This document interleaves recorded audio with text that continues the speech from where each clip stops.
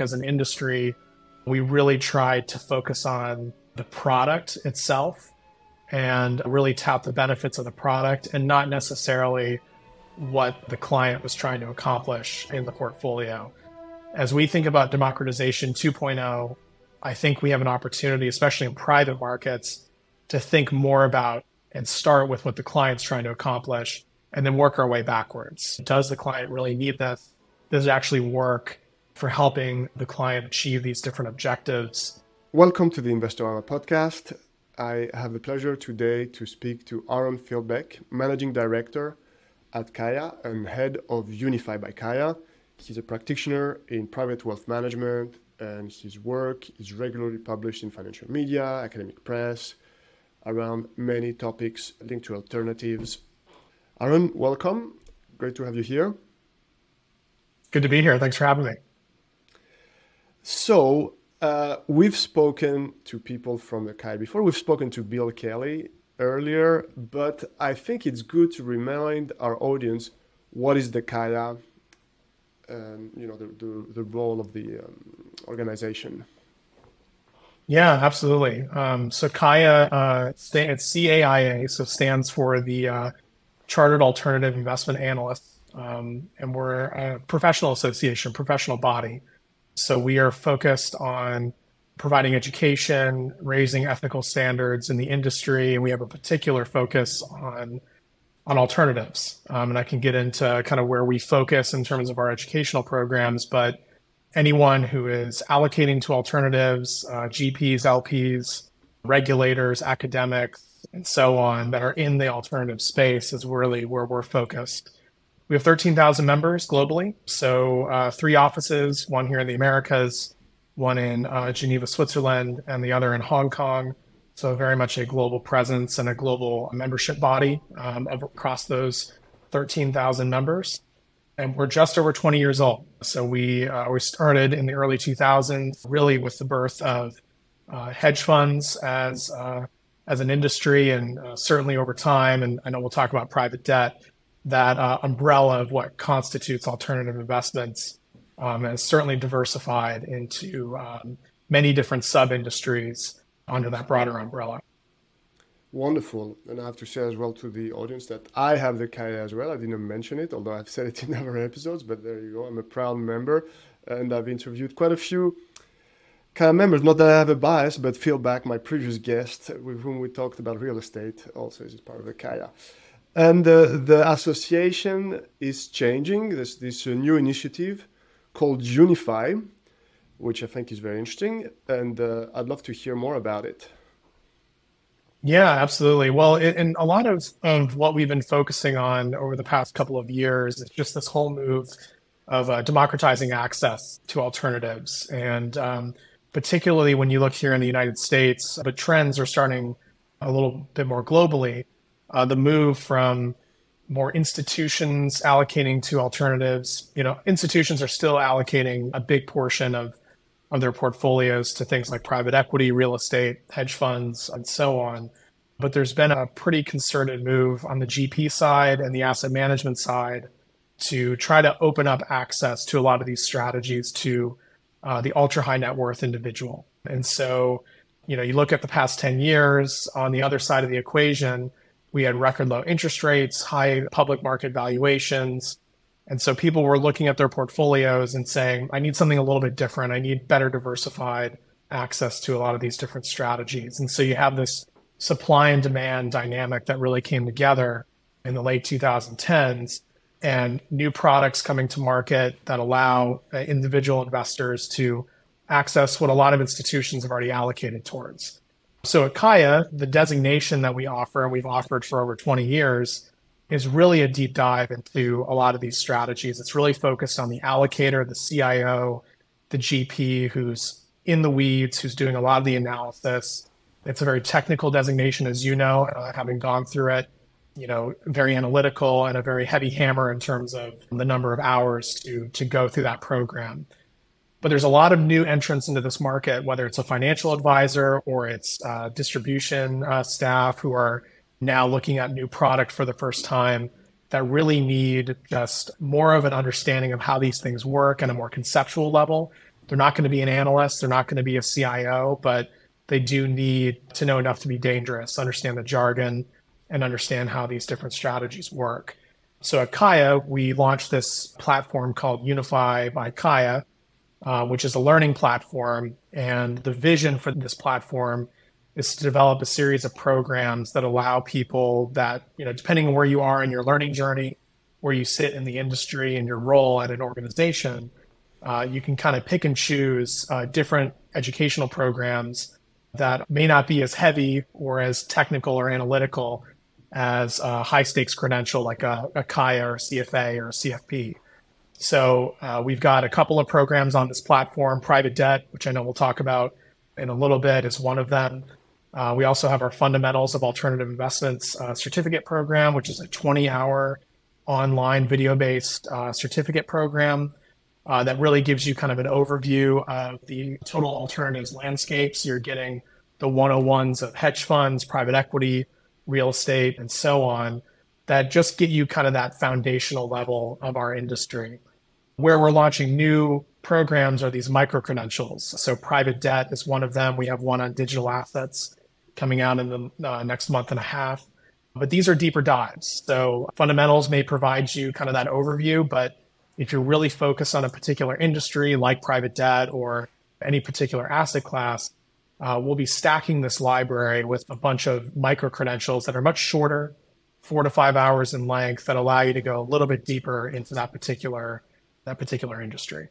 I've started this private debt, which is really a great course. There's so much to learn. I very much appreciate that kind of a lifelong learning in terms of the CAIA. I mean, I took my exam 10 years ago, so it's still somehow there, but having a refresh and also an update, etc., is so important. Is that also part of the vision? Yeah, so one of the things that we did pretty consciously as we were launching private debt and as we think about future launches is, while, to your point, you may not be in wealth necessarily or within kind of this democratization, this wave that's occurring, but we have 13,000 members that, to your point, have taken the CAIA designation at various points in their career. I got mine 7 years ago, so, it's been a long time, and the curriculum has certainly changed since then. So what we wanted to do is offer these micro-credentials up to our membership as part of, being a member of the association. And you can use this as a continuing education opportunity, if you will, if you're sitting in an advisor seat or a wholesaler seat. It's a nice kind of benefit as a member to kind of keep yourself updated. Private debt 11 years ago was a very different industry than it is today. So, hopefully there's a added benefit of having members go through it and, see what we're talking about on the UniFi platform. Why was that the starting course? Is that because you see particular demand in terms of private debt, or was there another reason? It's a really good question. And as we were kind of building this platform and thinking through the plan of the programs that we would launch, there's a lot of things on our list. I mean, we'd love to put 5 different programs, out all at once. But when we looked at what the industry was really paying attention to, where a lot of the growth had been historically, and really where a lot of the adoption and maybe confusion was occurring, was in this private debt industry. So when you look at the past 10 years or so, just over the 2010s, and all the different alternative strategies that are available to individuals and institutions, private debt was the fastest growing alternative investment strategy in terms of just growth in assets under management. So, you look back at the global financial crisis, this industry was, sub $500 billion in assets under management. And in about 10 years, we saw that growth go from that kind of small number to over 1.5 trillion in assets under management. So tripling in just about a decade. And the makeup of that industry has evolved quite substantially as well. So if you look 20 years ago, it was really distressed debt, mezzanine debt as well, were kind of the 2 primary strategies that were pursued in private debt. And it's much more diverse now. We've got direct lending, which really grew out of the global financial crisis, venture debt, which has grown, especially in the past 4 or 5 years as the venture market has really taken off. It's still small, but growing. The growth of asset-based lending, again, coming out of the global financial crisis. has grown quite substantially. So when you talk about private debt, that umbrella is massive. There's a lot of different sub strategies underlying it. So all of those kind of factors played into our decision for, let's take a look at this program. Of course, at the time, interest rates were rock bottom, so people were looking for income. So that's just an added rationale for, okay, everyone's kind of paying attention to this stuff. Do they truly understand it? And is this something that really makes sense for their portfolio? So maybe those are some of the factors that really played into our decision to launch this one first. Right, and now there's more talk as, in particular, as banks typically fail on a Friday. Well, there's more opportunities or a bigger gap to fill in, and we're going to talk about it later. But before we even go into that, I also wanted to mention, as a private investor as well, that sometimes has bonds, how useful this has been to me, the private debt course, because it talks about so many technical aspects, whether it's secured or not, the land, the seniority, blah, blah, blah. And I have a bond that, for my sins, has gone bankrupt. And what I realized with other investors, so we've regrouped and talked about it, and we were all kind of hoping somehow there must be a process that the FCA in England or something will hold us by the hand. But I realized when normal bond becomes bankrupt or into restructuring, it becomes in this realm of distressed debt or private debt. The technical aspects are actually critical. Even in a 60-40 portfolio, if you have 60% bonds, you might as well understand what can happen. And maybe just, if I could just pick up on that Sure. a little bit, and you probably saw this throughout when you're going through the program itself, we're trying to demystify private debt a little bit. I mean, there are some complexities and there's illiquidity and unique characteristics of the asset class and these strategies. But at the end of the day, debt is debt, whether it's public or private. And a lot of the factors and the fundamental drivers of return are very similar. You have to pay attention to things like capital structure, the interest rates, whether it's floating or fixed, credit spread, are a big driver of your long-term returns. And then, covenants are a big piece of this as well. Again, public or private. So, our starting point for the program is, hey, like this is a new industry and there's been a lot of growth, but you still have to start and go back to basics with some of these concepts that are really important when both analyzing loans directly or looking at a manager who's investing in it. So I think your point is spot on. Whether you're a public or a private fixed income investor, there are some similarities in that approach. Yes, what has struck me as, let's say, a general principle, because we won't be able to go through the details, is how technical this is, right? They're all debts, but they all have different characteristics, things you should learn. And maybe that's kind of enough to know the dangers of being a tourist in that field. Yeah, there's so many more decision points in fixed income. Equities are usually what takes a lot of the attention in the media just because there's a lot of volatility and on the public side. And then, of course, private equity has grown quite substantially in assets too. I think last mark I saw was close to 10 trillion in assets. So 10 times the size of the private debt market. But fixed income is a bigger market than equities in terms of just the paper that's out there. There's a lot of countries that still rely exclusively on debt to finance their operations. But even as you're structuring a loan, there's more factors to consider. Where do you sit on that capital structure? How long is the actual loan itself? Credit quality. So you're not just buying a bond like you might just buy an equity, which is equity. I own equity, you own equity. It's the same thing, especially in public markets. Fixed income has so many different other decision points that go into it. If we look at the financial advisor point of view, what are they? Are there choices mainly to go via funds? Is that the approach? Is there sometimes a direct approach to private debt? Or when I say direct approach, with individual instruments? Yeah, I would say, if you're an advisor, you're a wealth manager, most of the time you'd be accessing the strategy through a fund and looking at, a manager who's going to sub-advise. I mean, I guess if you get into the ultra high net worth or the family office space, you might do some direct investments, direct loan, but you need size and scale a lot of the times to do that. So accessing this through drawdown funds or, what we've seen more recently is this proliferation of semi-liquid structures, evergreen structures, interval funds here in the US. In the US, we have BDCs as well. So there's a lot of different flavors to kind of act this asset class, but mostly through funds. If you're a typical private wealth manager, you're not going to be doing a ton of direct lending. As we said, we can only highlight the complexity. There's a couple of things that just struck me. And one, for example, is venture debt. And it seems to me like almost a contradiction in itself, because one of the stats you show in the course that 75% startups would fail. And therefore, how does that fit with debt? Because if I've got limited upside, which is typically the case of debt, a potential to 75% or something like that to go to zero, this doesn't seem like something that makes sense. I've learned now that there's a reason behind it, but it's kind of a paradox that I'd love you to talk a bit about.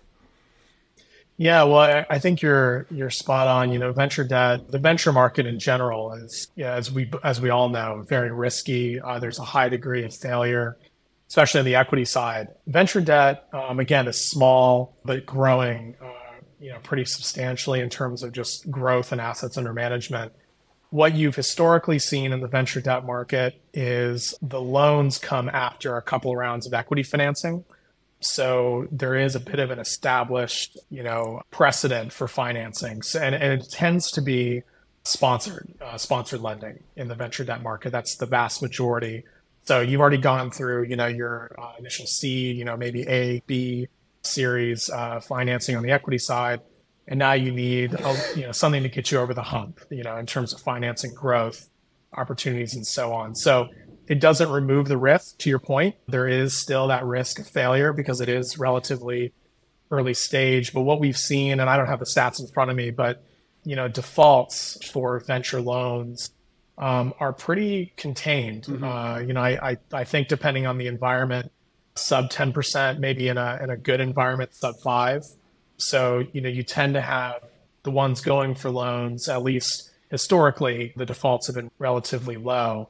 But it is risky, and the returns of venture debt are not as high as venture equity, but interest rates could be low teens up to even low 20s, depending on the structure of the deal and the market environment. So there is a return for the risk that you take on, but you are operating in the early stage companies, to your point. So there is that fundamental risk. Yeah, that's what I also find so interesting as an asset class is that you have this gap.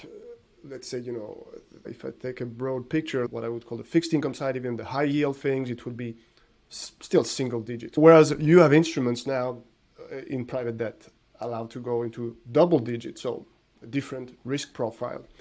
And another one which I thought is quite striking is this distressed debt. And I really think I remember from my CAIA course that it has some particular characteristic that makes it very, I don't know if counter-cyclical is the right word, but this is something that where opportunities are in bad time, and therefore it's such an interesting concept for investors and for the portfolio as a whole, right? Yeah, and you're right. It is very counter-cyclical. The opportunity to invest in distressed debt is lumpy. You have these drawdown periods economically or even within a particular industry. You can have a good broader economic environment, but for example, in like 2015, we had the big oil plunge, and so energy was kind of a place for distressed debt investors, even though other markets were doing okay. So there is kind of an opportunistic element to the distressed debt market. And distressed debt kind of straddles both public and private markets. So there are some managers that will loan directly to a distressed company. They're privately originating these loans to help them through a particular environment. And then you've got the public markets where distressed debt managers are coming in and buying outstanding, already broadly syndicated particular bonds in that environment.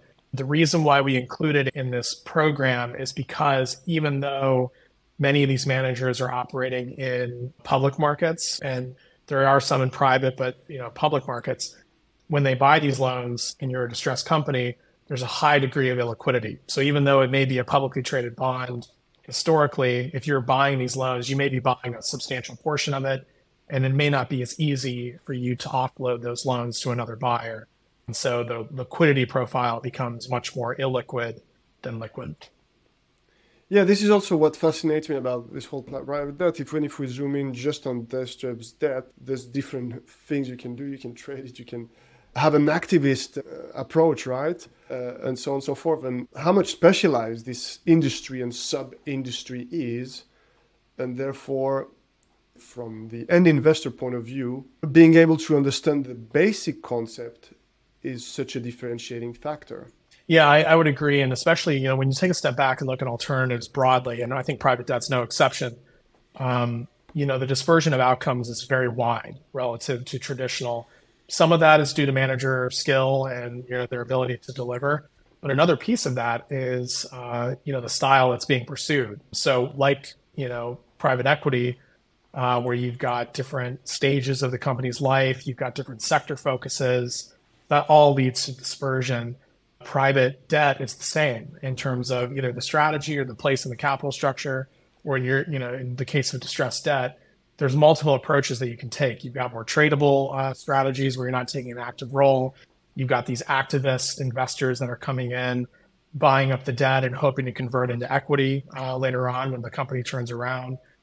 So those different styles from an end investor perspective are just important to understand, because buying one distressed debt fund versus another, you're probably not going to get the same outcome depending on some of those factors. Before we go into the portfolio or where it fits in the portfolio, I'm just going to show you this article, which is very recent from the FT. And perhaps the image in itself is enough. Maybe you want to comment on that while you take it all in.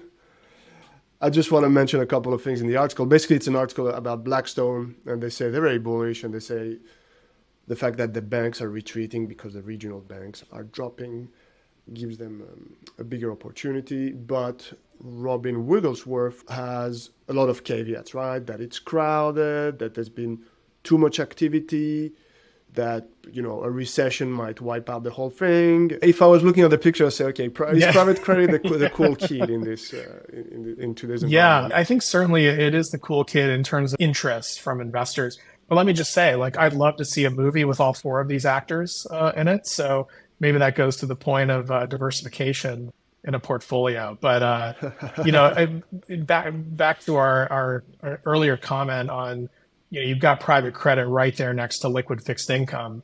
They're more similar than different in a lot of ways. So I think it just goes to show, this isn't some reinvention of the wheel. It's just a different structure, has more complexity, and so on. But maybe I'll go back to my initial comment. This is a diversified portfolio in some way. So yeah, I like that. I'll leave it at that. I can't remember the movie, but okay, great. And what do you think about, could it be overhyped? There is a trend that I think is supportive of these strategies. Global financial crisis really kickstarted direct lending, and you don't really see the banks coming back in to make those loans.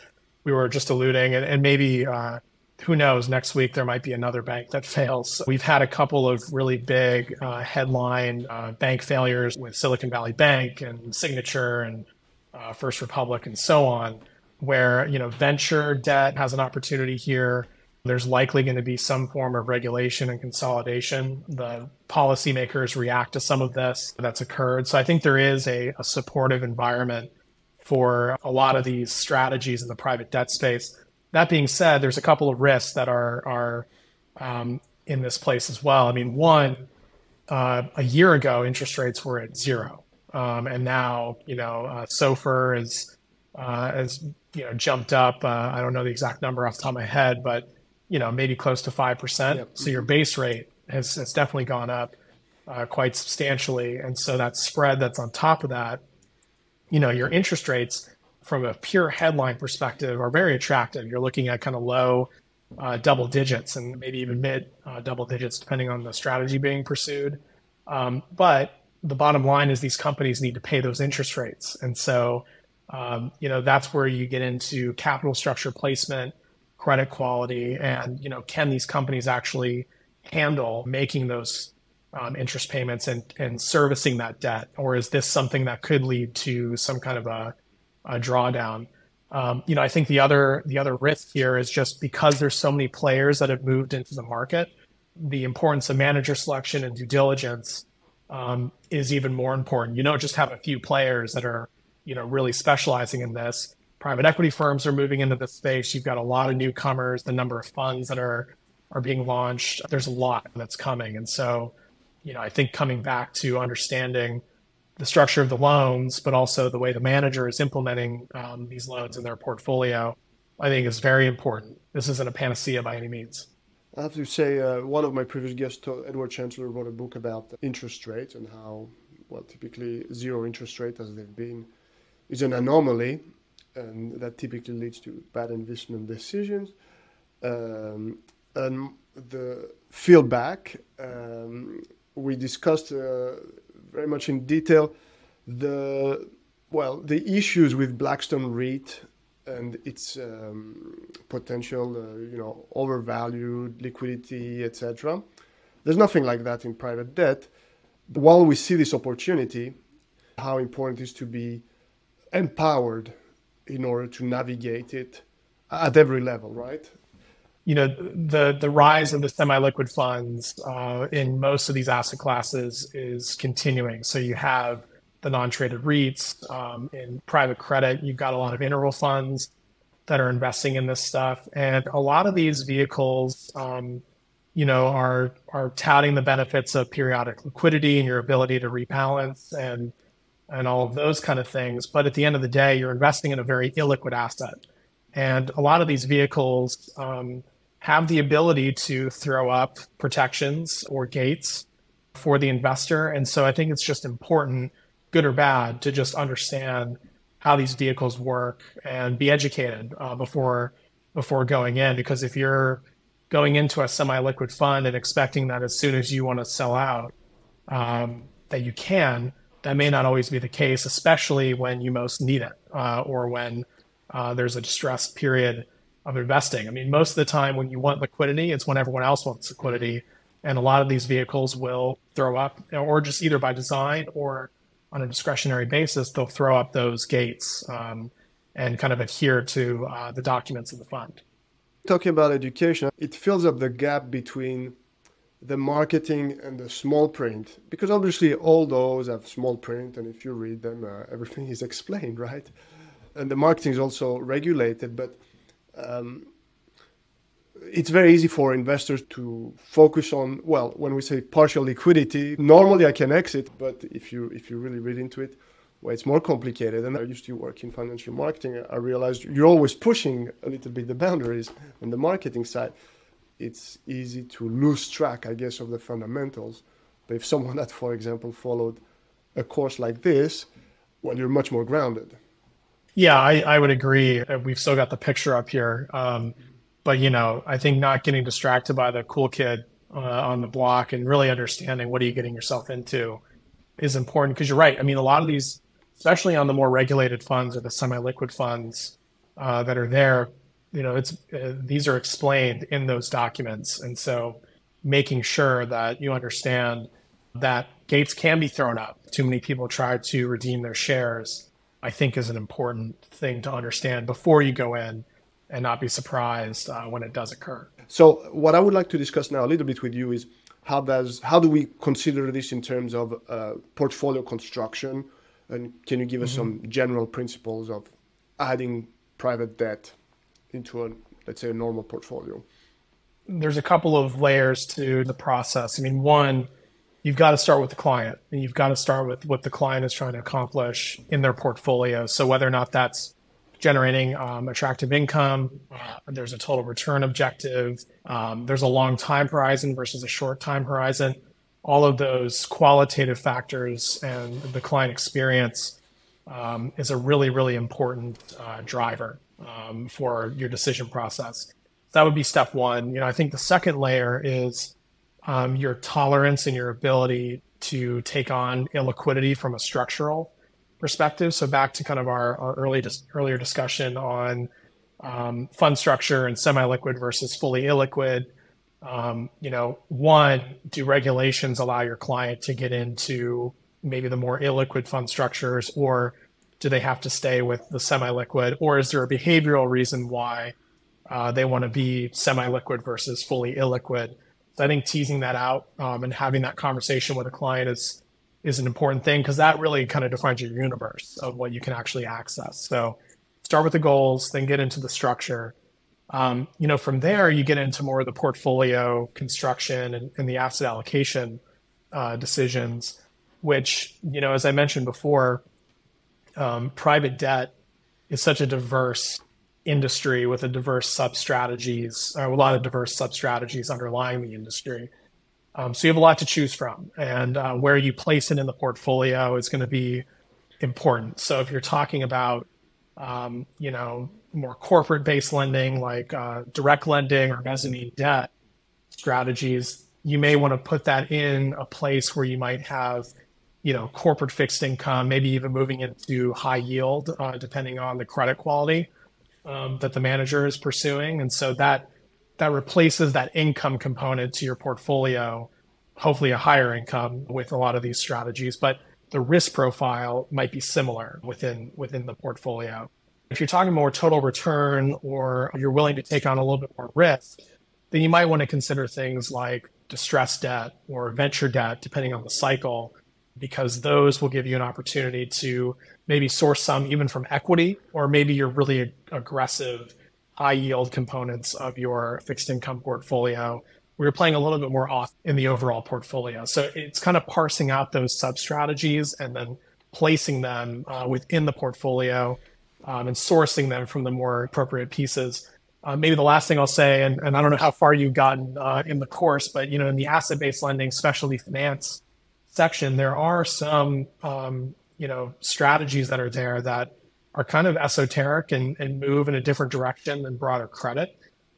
So if you're talking about insurance-linked securities or litigation finance or credit card loans or structured credit, those might move in a slightly different direction. And so you might want to think about, does this actually diversify both my credit portfolio and my equity portfolio? And then you're not really sourcing from one or the other or using it as a replacement necessarily. You're thinking more about the diversification opportunity that it pursues. So it really depends kind of on that underlying strategy. But maybe to summarize, start with the client and what they're trying to accomplish, go into the vehicles and the universe that's available to you, and then think about the role that it's actually playing in the portfolio, and use that, if you're sourcing from an existing portfolio, use that as your guidepost for where these different strategies go.